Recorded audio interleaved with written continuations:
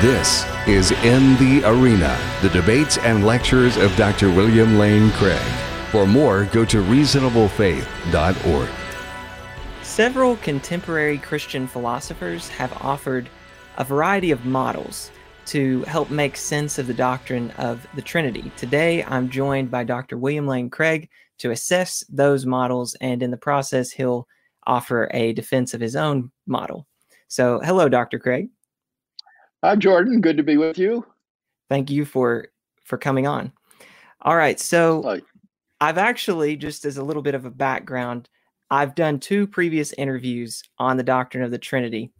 So we're going to dive in. We won't spend as much time on the first half of your chapter that you wrote in Christian Philosophical Foundations for a Christian Worldview.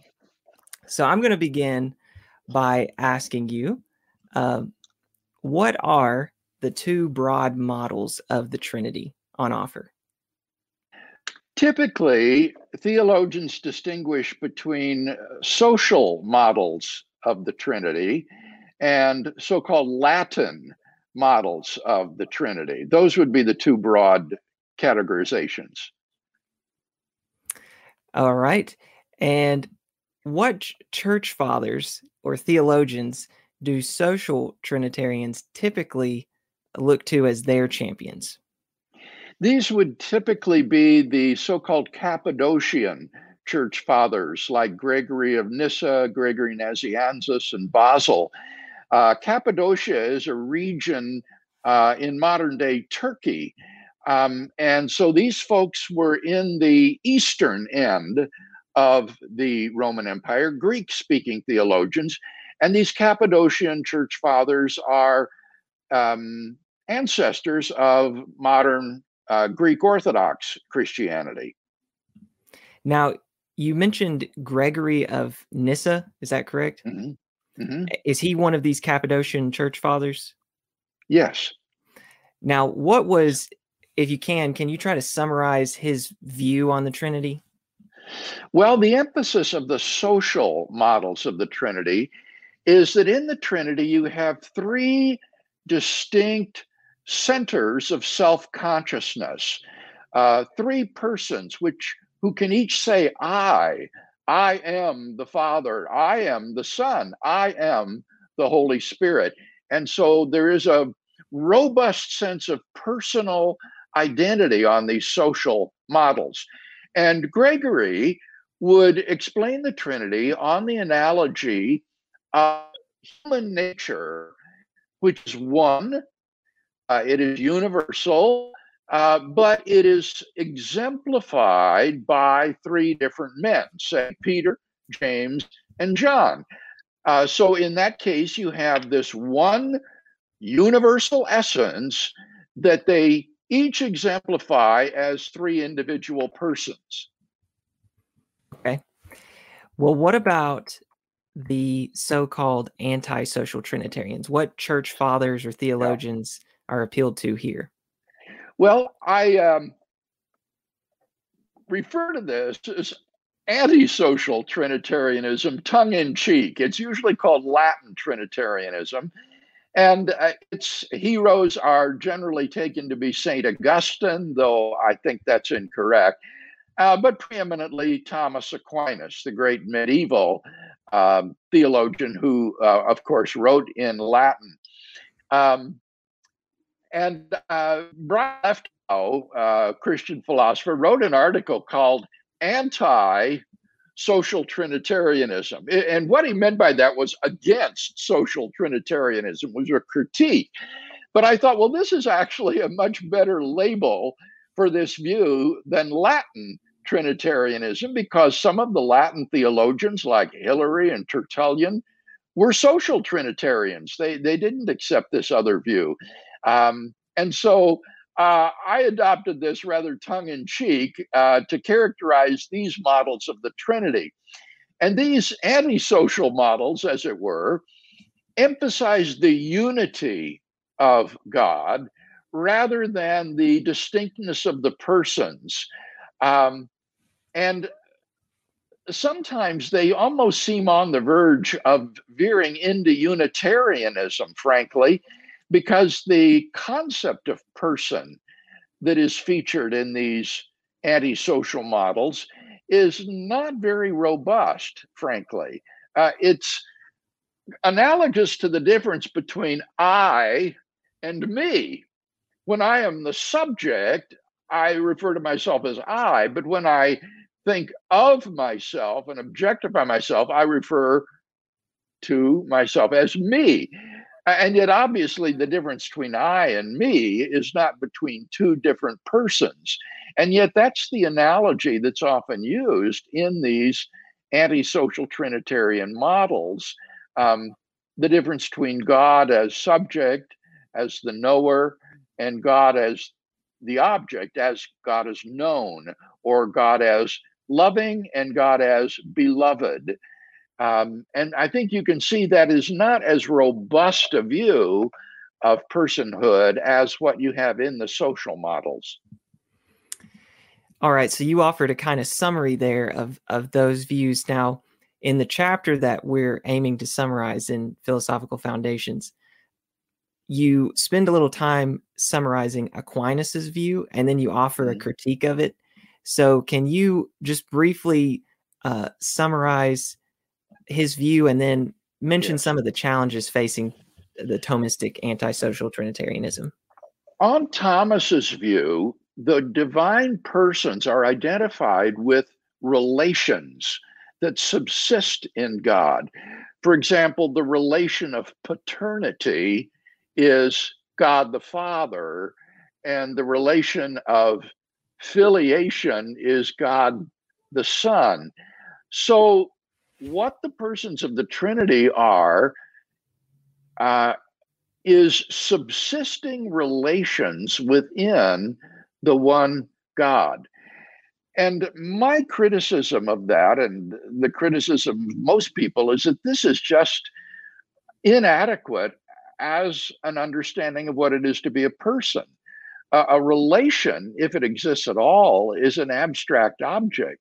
A relation doesn't know anything, doesn't do anything, doesn't love anyone, it doesn't will anything. And so to think of the persons of the Godhead as just subsisting relations within God seems just too weak a notion to capture the idea of three distinct persons. And when you're critiquing this Thomistic model, you also mentioned something about divine simplicity. Yes. Do you want to say anything about that here? Sure. Thomas has a very strong view of divine simplicity, that God transcends the relationship between a substance and its properties, or even between a substance and the relations in which it stands.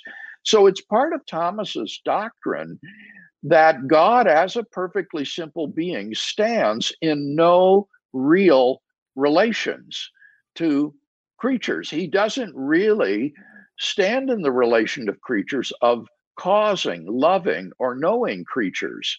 Rather, those relations just are minds. Real relation that exists is there's a relation in us of being loved by, being created by, being known by God. But there is no real relation in God. Now, how that is reconcilable with maintaining that the Trinitarian persons are subsisting relations within God is inexplicable, even on a Thomistic model. This is not a critique launched from outside Thomism. There's nothing in Thomism itself that it would explain how God, as a simple being, could have these sorts of real subsisting relations in God, which are the Trinitarian persons. All right, so now I want to shift to some more contemporary work on the Trinity. So Brian Leftow has identified three types of social Trinitarianism. And the first is functional monotheism. So what is this view, and then what are the challenges facing it? This is the view that Brian uses to describe or tribute to Richard Swinburne, a great Christian philosopher. Swinburne says that there are three distinct persons in the Godhead, um, and that they function harmoniously together. They will the same thing, they know the same thing, they are perfectly in harmony. And in virtue of that perfect harmony, they function as one being. And so the unity of the three persons is to be found in their functioning as one being. Okay, so that's the view. What are the challenges facing it? Well, Leftow charges that this is nothing more than a thinly veiled polytheism. And I think he's right in that. To say that you have three persons who simply cooperate and are in harmony in what they will and know and do doesn't provide any basis for saying that they are one being. This would just be three gods who harmoniously cooperate and function with each other. And so there isn't in harmonious functioning a solid ontological basis for saying that what we have here are three gods. Rather, for what we have here is one God rather than three gods. Yes. Yeah, I've listened to one of Swinburne's lectures on YouTube where he defends his model, and it struck me the same way. It just sounded like tritheism. Yes, this is especially so when you think that for Swinburne, God the Father causes God the Son to exist. And Leftow charges rightly again, I think, that this is no different than creation out of nothing, in which God creates and sustains creaturely entities. And if that's the relation of the Son to the Father, it's hard to see how how the Son is not merely a creature. Mm-hmm. And that's not even to say that at some point in time, God created the Son, even if he's eternally holding him in being, it still doesn't solve anything, I think. No, I think you're right, Jordan. It would be an example of creatio ex nihilo, but without a temporal beginning. A sort of, as you say, conservation in being of the Son. And as Leftow says, that's the same way God conserves the world in being. Okay, so that was functional monotheism. So now I want to shift to this second view that Leftow describes, and he calls this group mind monotheism. So what is this view? This is a very contemporary and interesting view based upon brain studies. The suggestion is that there could be sort of sub-minds which are not fully conscious, but which cooperate with each other to form a single fully conscious mind. And in brain surgery, surgeons have found that when treating certain diseases like epilepsy, they have done surgery in which they've separated the two hemispheres of the brain. And what sometimes happens is it seems as though two minds emerge in that person, each mind associated with one hemisphere of the brain. And so this would be a sort of group mind in which these sub-minds cooperate with each other to form this overarching mind. And the suggestion would be that in an analogous way in the Trinity, the Father, the Son, and the Holy Spirit are sub-minds which come to expression somehow in this group mind, which is God. Okay, so that's the view. Now, what are the challenges facing it? Well, I think the challenge is to make sense of the relationship between the sub-minds and the overarching group mind. If the group mind is a consciousness, a person, in addition to the three subminds, then what you've got is not a trinity, you've got a quaternity. You've got four persons in the Godhead then. So what you would have to say is that somehow when the three persons come to consciousness, that the group mind dissolves away, or perhaps becomes one of the three, so that now you only have three instead of four minds. But then once again, it's hard to see how this is different from polytheism, from tritheism. Where's the unity now if the group mind dissolves? All you've got left are the three subminds, now fully conscious as Father, Son, and Holy Spirit. And there doesn't seem to be any basis for the unity of these three persons. Okay. Well, now I want to mention Leftow's, you're going to describe the view first, but Trinity monotheism. So describe this view first.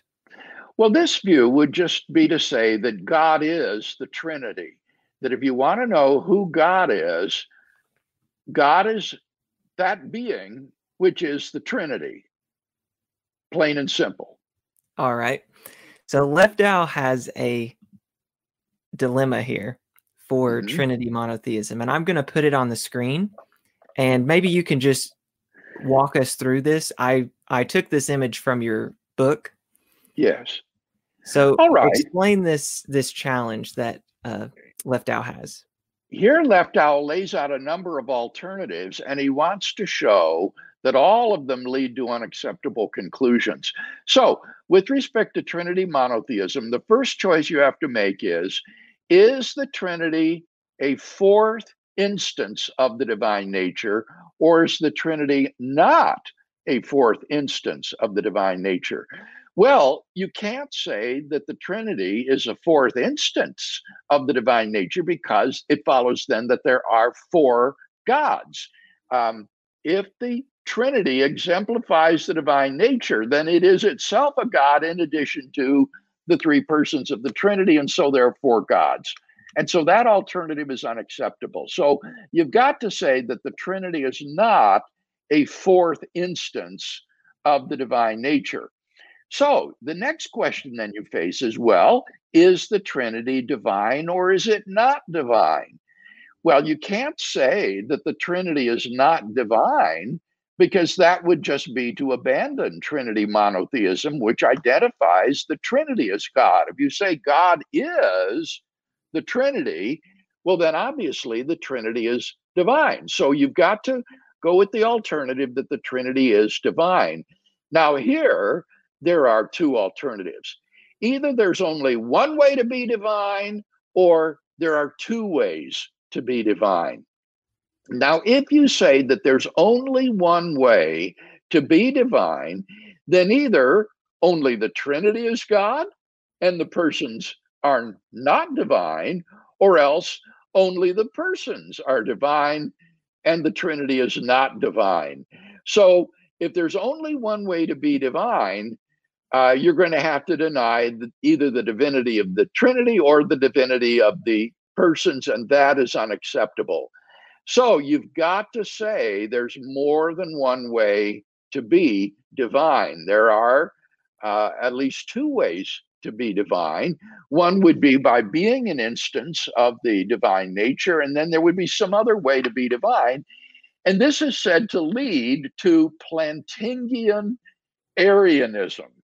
That is to say, a sort of Arian heresy that is ascribed to Plantinga. Now, one asks, well, what is this? What's the matter with Plantingian Arianism? And here Leftow doesn't explain this very well. He just says that Plantingian Arianism is the view that there's more than one way to be divine. Well, right, but what's the matter with that?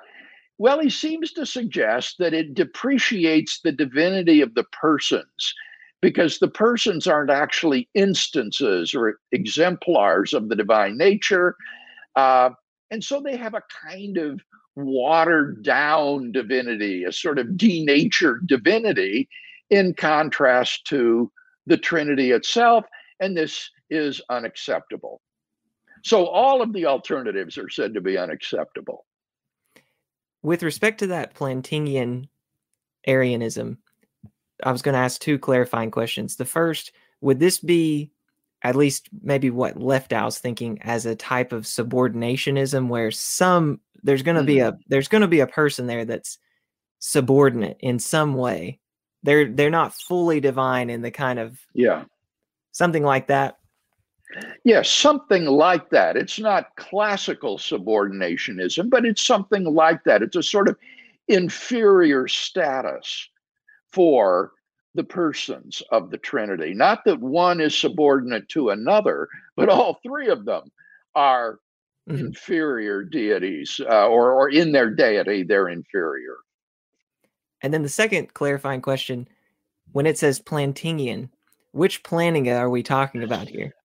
I can't remember anymore. I don't know whether this is Al Plantinga or Cornelius Plantinga. I would have to check my notes. It's been a while since I wrote that chapter, and I don't remember which brother is being indicted here as an Arian. I think it's Cornelius. Okay. I'm getting that from Mike Ray's chapter in the Oxford Handbook on philosophical theology. I've never seen anything Alvin Plantinga has said about the Trinity. Maybe he said this, but I do remember Cornelius Plantinga saying something like this. Yes, that jogs my memory as well. I think that's quite right. All right. Yeah. So one of the philosophers that helps my channel out, Justin Mooney, confirmed it's Cornelius Plantinga. Okay. Justin's published a couple papers on the Trinity that may come up here in a minute. Okay. So now that we've laid out Leftow's dilemma for Trinity monotheism, what is your preferred solution to his dilemma? Well, of these choices, I would pick Trinity monotheism, and I would say that there's more than one way to be divine. And Leftow, his allegation that the divinity of the persons is somehow watered down or inferior would only be true if there were only one way to be divine. If there were but one way to be divine, then he would be correct that this is then a watered down divinity. But if there is really more than one way to be divine, then there's nothing watered down about the divinity of the persons. And so I explore some ways in the chapter about how it might be the case that there's another way to be divine that is exemplified by the members of the Trinity. Okay, so let's explore that here. Go ahead and lay out, how can there be more than one way of being divine? Okay. Well, what occurred to me, Jordan, as I thought about this problem, is a cat. If you think about a cat, one way to be a cat would be to exemplify the cat nature, to be an instance of a cat. And that would be a way to be feline. You would exemplify the feline nature. But there's another way to be feline, and that would be to be a part of a cat. For example, a cat's DNA is indisputably and fully feline. A cat's skeleton is fully and indisputably feline. If a biologist were to analyze the genome of a certain organism, he could indisputably identify this as being feline based upon the DNA. And so this would be an example of where there would be more than one way to be feline. One would be by exemplifying the cat nature, being a cat. The other would be by being a part of a cat. And that might be applicable to the Trinity. There's a sense in which the members of the Trinity are parts of God, if the Trinity is God, because certainly the Father is not the whole Godhead. The Father doesn't exhaust the Godhead. There's also the Son and the Spirit.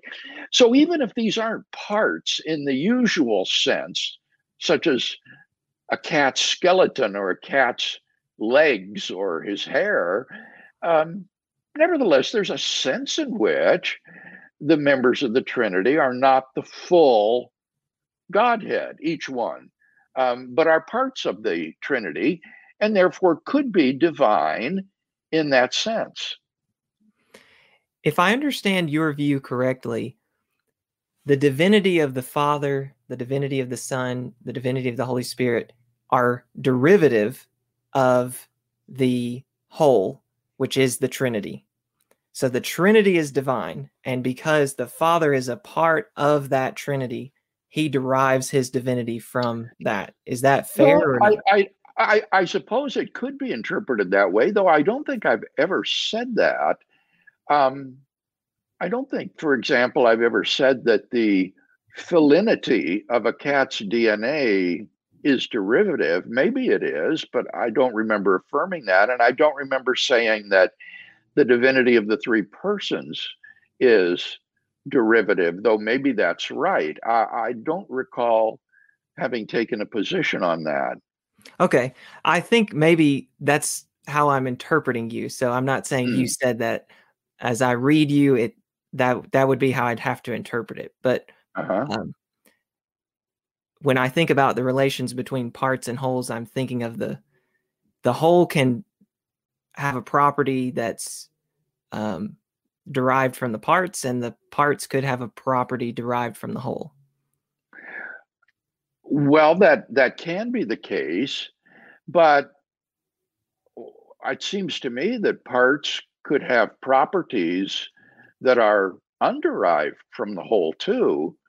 In fact, I would say that there are parts like that in the Trinity, and maybe divinity is something like that. I mean, I'm just thinking off the top of my head here, but perhaps a person could say that in virtue of there being three divine persons, the Trinity is divine. I don't know.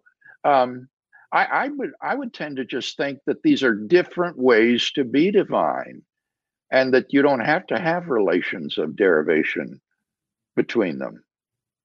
All right. Thanks for clarifying that. So you're answering my questions as we go too.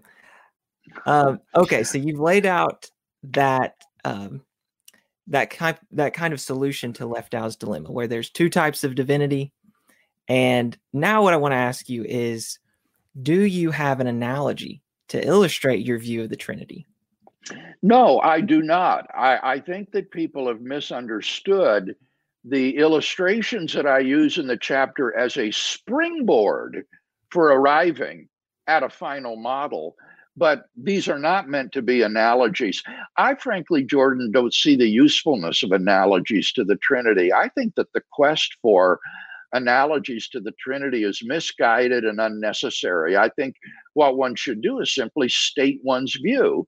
And so the view that I state in the end is that God is a spiritual substance or soul who possesses three sets of rational faculties, each sufficient for personhood. So God is the soul, and he has three sets of cognitive faculties. And how did you say that last part? I want to make sure. Each one is sufficient for personhood. Each one is sufficient for self-consciousness, will, knowledge, intentionality, the same sort of faculties that you and I have that go to make up our personhood. We are persons, each of us, because we have a set of rational faculties that are sufficient for personhood, that would include things like self-consciousness and freedom of the will and intentionality. And my suggestion is the rather simple one that God is a soul that is so richly endowed that he has three sets of rational faculties, each sufficient for personhood rather than a single set of such faculties. Let me ask you a clarifying question about this. This was a question that occurred to me as I read your chapter. So when I'm thinking of cognitive faculties, I'm thinking of them as powers. So the power to, they are not persons. The faculties themselves are not the persons. Right. The faculties are these powers used by a person. Would you say that's a fair characterization of a cognitive faculty? I don't know. I'm borrowing here the language that J.P. Moreland uses to talk about cognitive faculties, or the soul's equipment. For example, he differentiates between the souls of human beings and the souls of lower animals, like a turtle or a horse or a cat.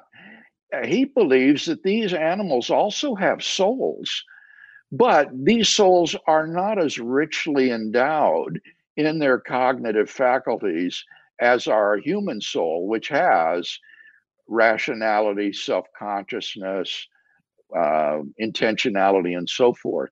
And so I'm just thinking, well, why think that we have only a single set of such faculties? Why couldn't God have three sets of such faculties? So there would be, if you want to use the language of powers, there would be three sets of such powers, each one sufficient for these properties that I've mentioned.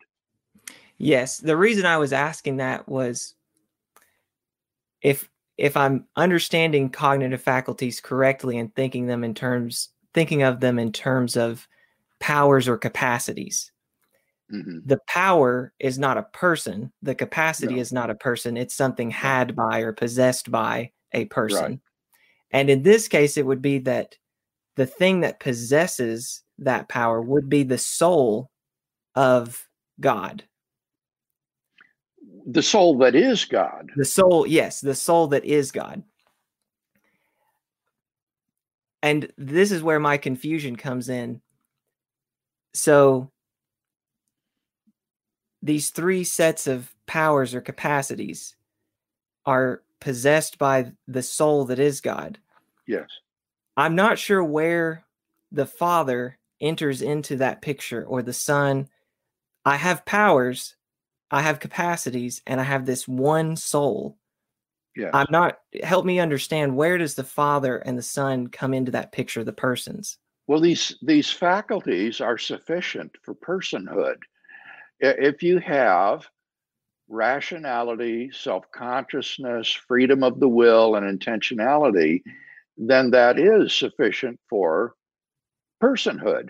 So I would say that God is a tri-personal being.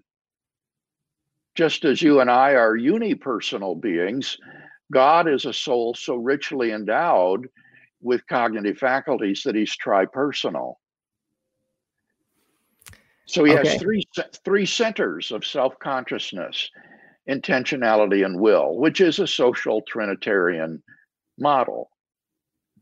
All right. So let me continue on here. So I want to think about some objections to Trinity monotheism. Now, let me ask first, what are some of the major objections you've seen to your view? I haven't seen a lot of interaction with it, frankly, Jordan. Dan Howard Snyder wrote a very sharp critique of the view, to which then I have subsequently responded. And I thought that his objections were largely misconceived. He attacked the analogy that I used of Kerberos, the mythological dog guarding the gates of Hades, whom I imagine to have three centers of self-consciousness, but was nevertheless one dog. There you go. Okay. And he attacked that illustration.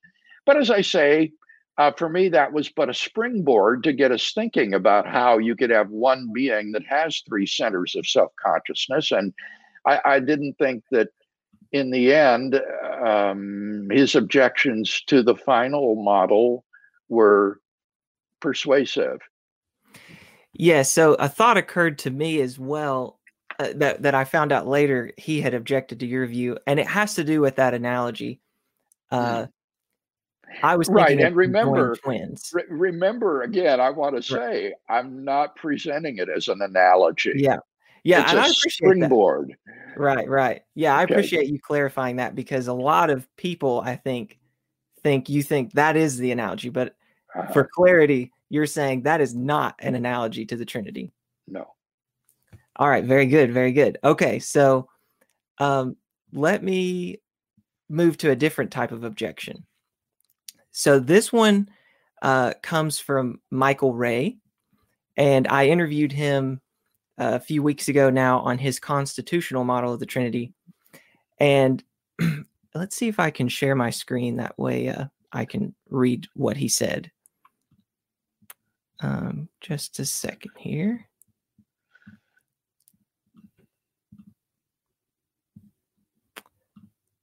Okay, and I'll zoom in so that large enough. Okay. So his first objection is that you cannot affirm the opening line of the Nicene Creed, we believe in one God, the Father Almighty, because on your view, God is a fundamentally different thing from the Father. Mm-hmm. So what do you think about that objection? Well, I think this is a powerful objection, but I think we need to read the first article of the Creed in context. What it says in context is we believe in one God, the Father, and in one Lord, Jesus Christ, God from God from true God. So there is not an attempt here to differentiate between uh, Christ and the Father in terms of their godhood. Rather, what the Nicene Creed reflects here is the language of the New Testament. In the New Testament, the expression ha theos, God, almost inevitably refers to the Father. That's just the way the words ha theos is used. And that's why you don't have very many verses, there are only a few, where Christ is referred to as ha theos, as God. Rather, the New Testament authors didn't want to identify Christ with the Father. They understood that Christ was not the Father. And so, since the Father is Hotheos, they had to get a different title for Jesus. And so they adopted the title Kyrios, Lord. And they would take Old Testament verses about the Lord, which is the name of God in the Old Testament, and they would apply those verses to Christ. So, Paul, for example, says to the Corinthians, for us, there is one God, the Father, and one Lord, Jesus Christ. And then they would be described in exactly the same terms. So, the attempt to differentiate between Christ as Lord and the Father as God is simply a terminological distinction in the New Testament to prevent confusion of the persons of the Trinity. But both of them are affirmed to be fully God, fully divine. And that's what my model attempts to do as well. Very good. Okay, now his second objection was, and I'll go ahead and highlight this here so the audience can focus on what I'm reading. The second objection is that you cannot affirm the homoousion, and I'll let you explain what that is in a second. You cannot affirm the homoousion clause in the same creed, the Nicene Creed, unless you reject the idea that there is exactly one divine nature. And here's the quote from him explaining this objection. It'll add enough detail, I think, to understand it. So the only viable interpretations of the creedal claim that the Son is homoousion with the Father have it that the Son is either numerically the same substance as the Father or of the same nature as the Father. Natures were also referred to as substances, Hence, being consubstantial with something might just mean having the same nature. The former, of course, they reject. That would be numerically the same substance. The latter they accept, but in accepting it, they posit effectively two divine natures, one genuine, possessed only by God, the other derivative, but still divine. So there's that term derivative. Maybe I picked it up from him. I Derivative, but think still so. divine, possessed by the two persons. Of course, they could deny that the derivative nature is a divine nature, but in so doing, they seem to strip the persons of their divinity, which would conflict with other parts of the Nicene and Constantinopolitan creeds. That's a difficult word. If all this is right, then part-whole Trinitarianism is in serious trouble, at least if its proponents intend, as Moreland and Craig do, to be offering a view that respects Nicene orthodoxy. Okay, so what do you think about that objection? Well, I think, don't you agree with me? This is just a rehearsal of Brian Leftow's objection to Plantingian Arianism. It's just to repeat that if there's only one way to be divine, namely being an instance of the divine nature, then the divinity of the persons is somehow inferior or cheapened or denatured. And I reject that. I think there's more than one way to be divine. As I say, again by analogy, the DNA of a cat is fully and unambiguously feline. There is nothing inferior or denatured about the felinity of a cat's DNA, even though the DNA is not an instance of the cat nature. So I think that Mike is just repeating here Leftow's allegation that on Trinity monotheism, the divinity of the persons is somehow diminished. All right. So now what I want you to do, let me shift back to this view. This will be my final question for you, and then I want to go to the viewers' questions. So what is your critique of Dr. Ray's constitutional model? And for those watching, just to give you some background, a few weeks ago, I interviewed Mike Ray, and he defended his constitutional model. So you can go check that video out. Go ahead and present what your critique would be. Well, before I can offer a criticism, I think we need to try to explain to our viewers what this model is, because I find it almost incomprehensible. It's just so difficult to understand. What Mike Ray and Jeff Brower want to is that in the Trinity, we have numerical sameness of the persons, but without identity. And they want to use as an analogy the way in which material objects can be the same glob of matter and yet be different objects. So, for example, one of the illustrations they would use would be a statue made out of a block of marble.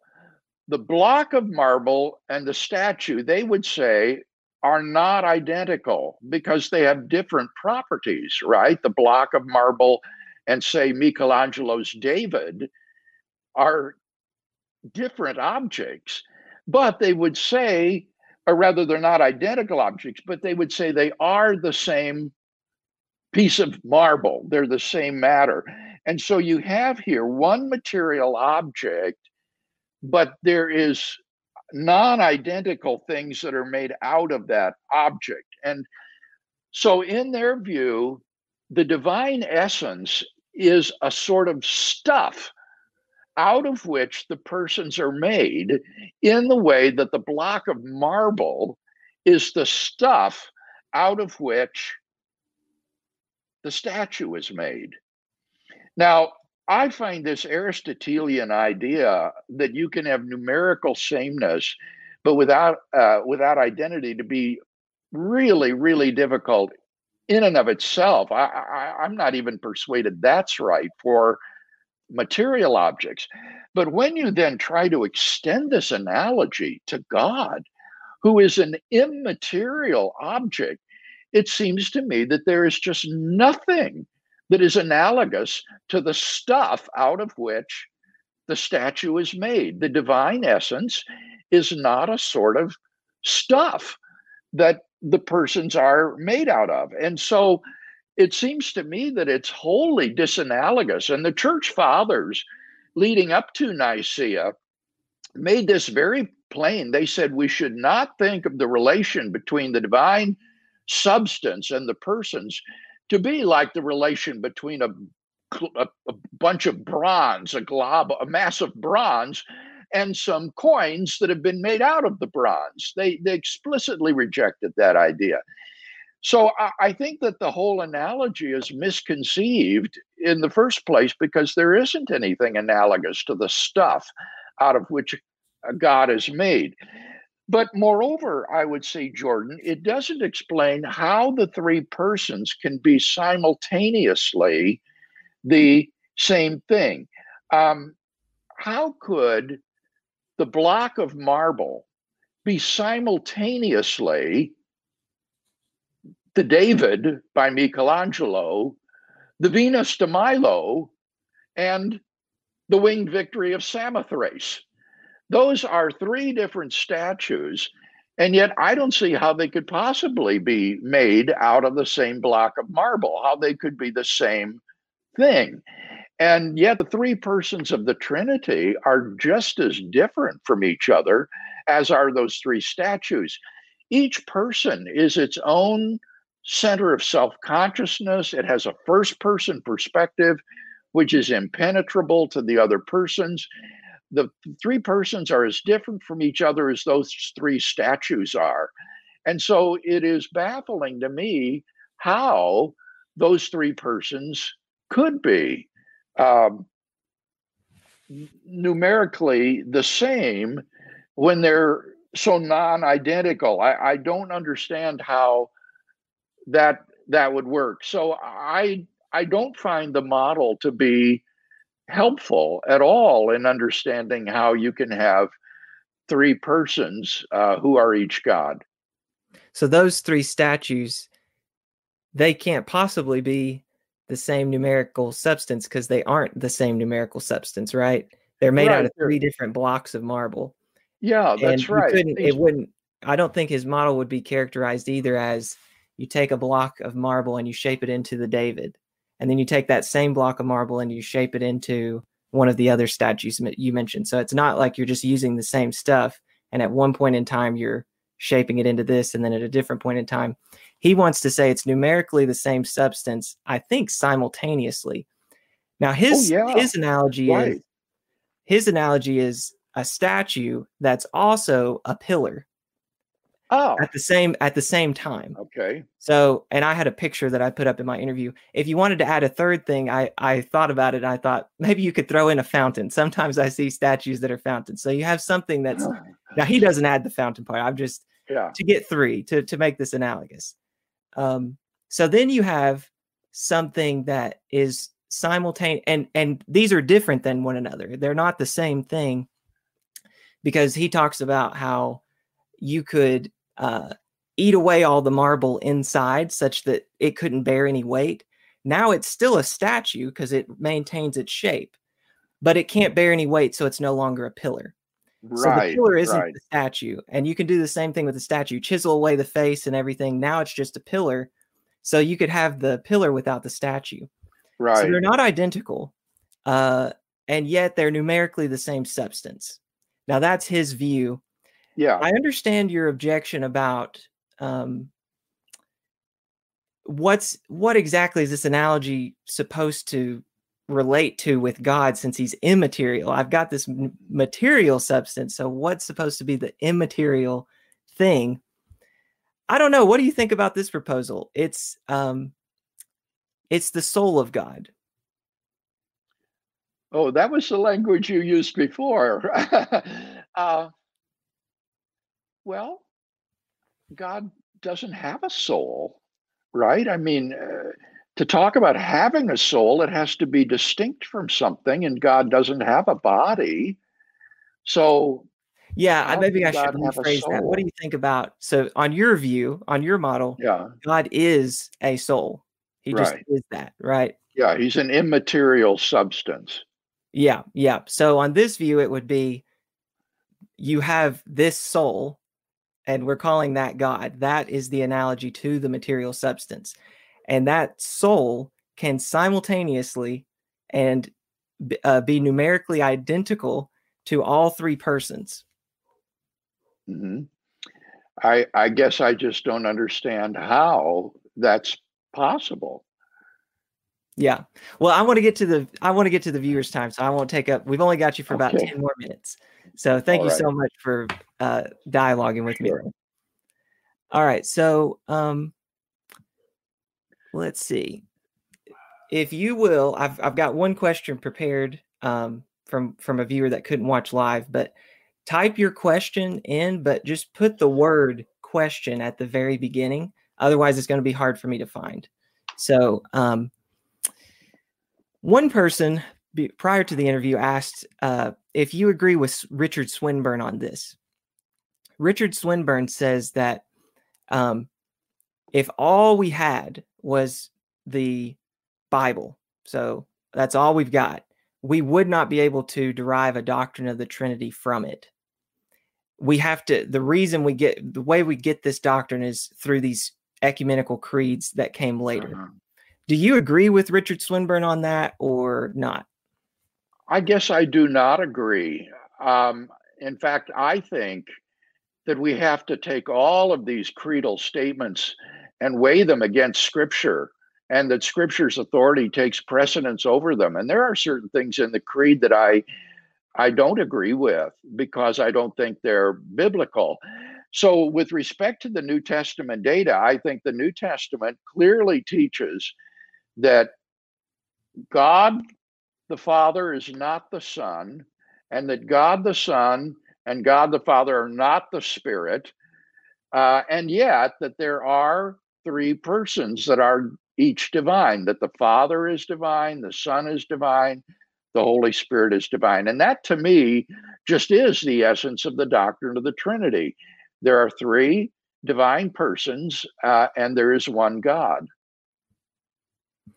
All right, let me get to a few other questions here. So, William Keller asks if there are really three self-conscious persons, how does this not just become Craig's view? Oh, I guess he was asking about my view.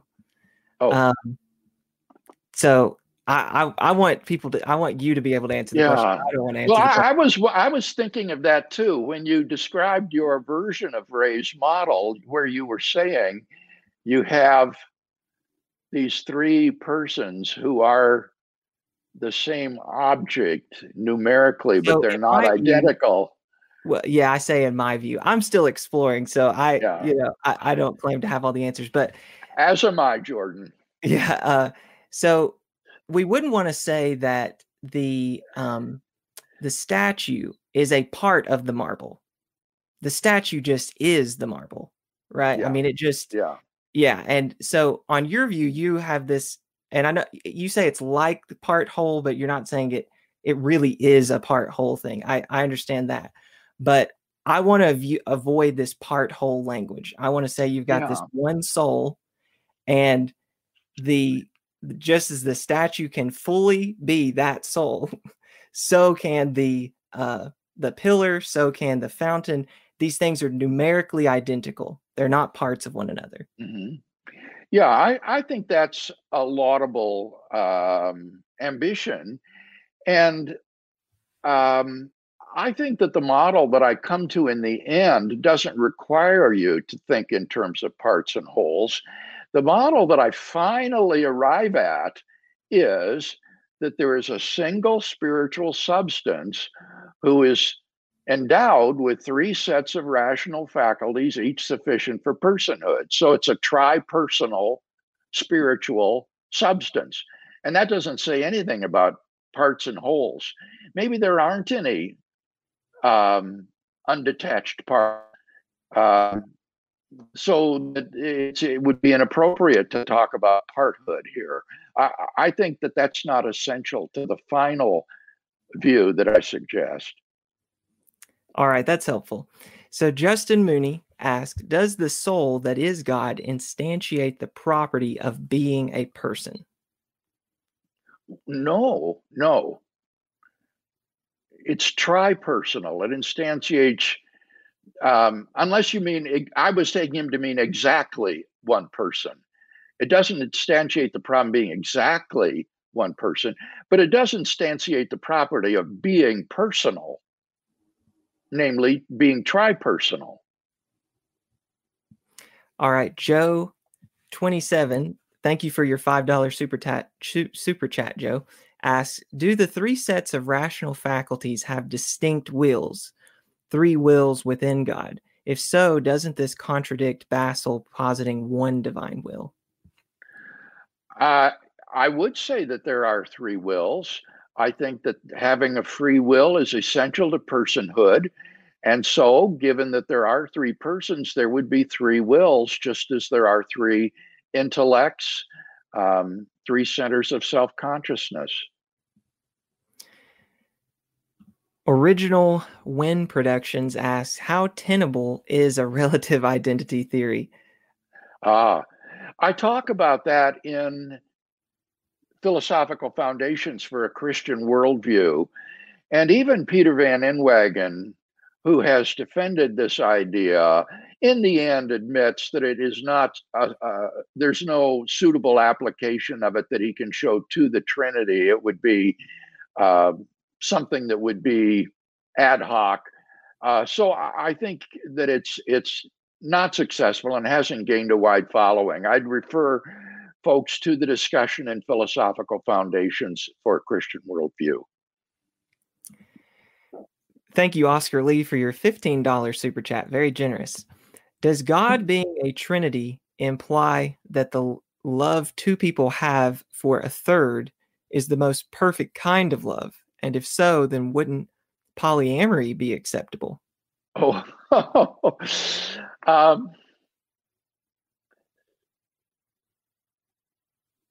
I have not attempted to give arguments for the number of persons in the Trinity. I know some people have that somehow there being three persons is best, and therefore God is necessarily three or tri-personal. I've not endorsed that kind of argument, so I don't have any axe to grind on the answer to that question about whether this is the most perfect kind of love. Yeah, I'm with you. I have seen the arguments to try and show that God must be tri-personal. I'm not compelled by those. They go in interesting directions, but there's more to look at there. Okay, Aaron Davis with a $5 super chat. Thank you, Aaron. Says, hello, Bill. What is it on your model that unites the wills of the divine person, given that you argue elsewhere that wills do not proceed from natures?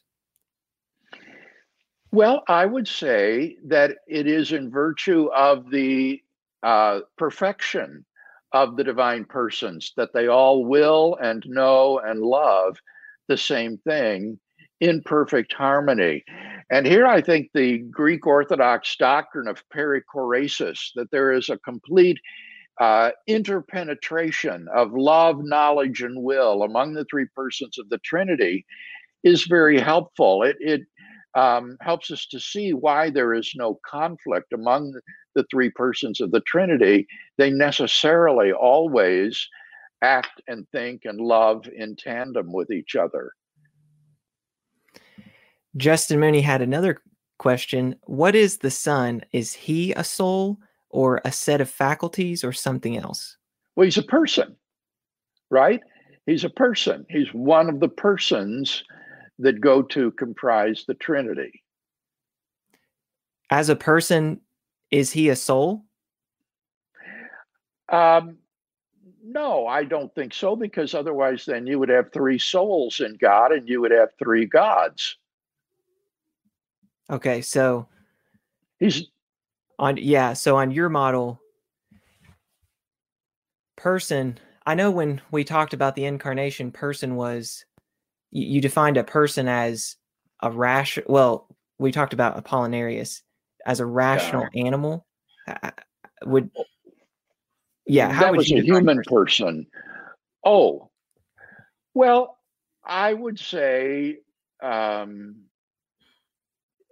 person would be something that essentially exemplifies properties like self-consciousness, intentionality, and freedom of the will.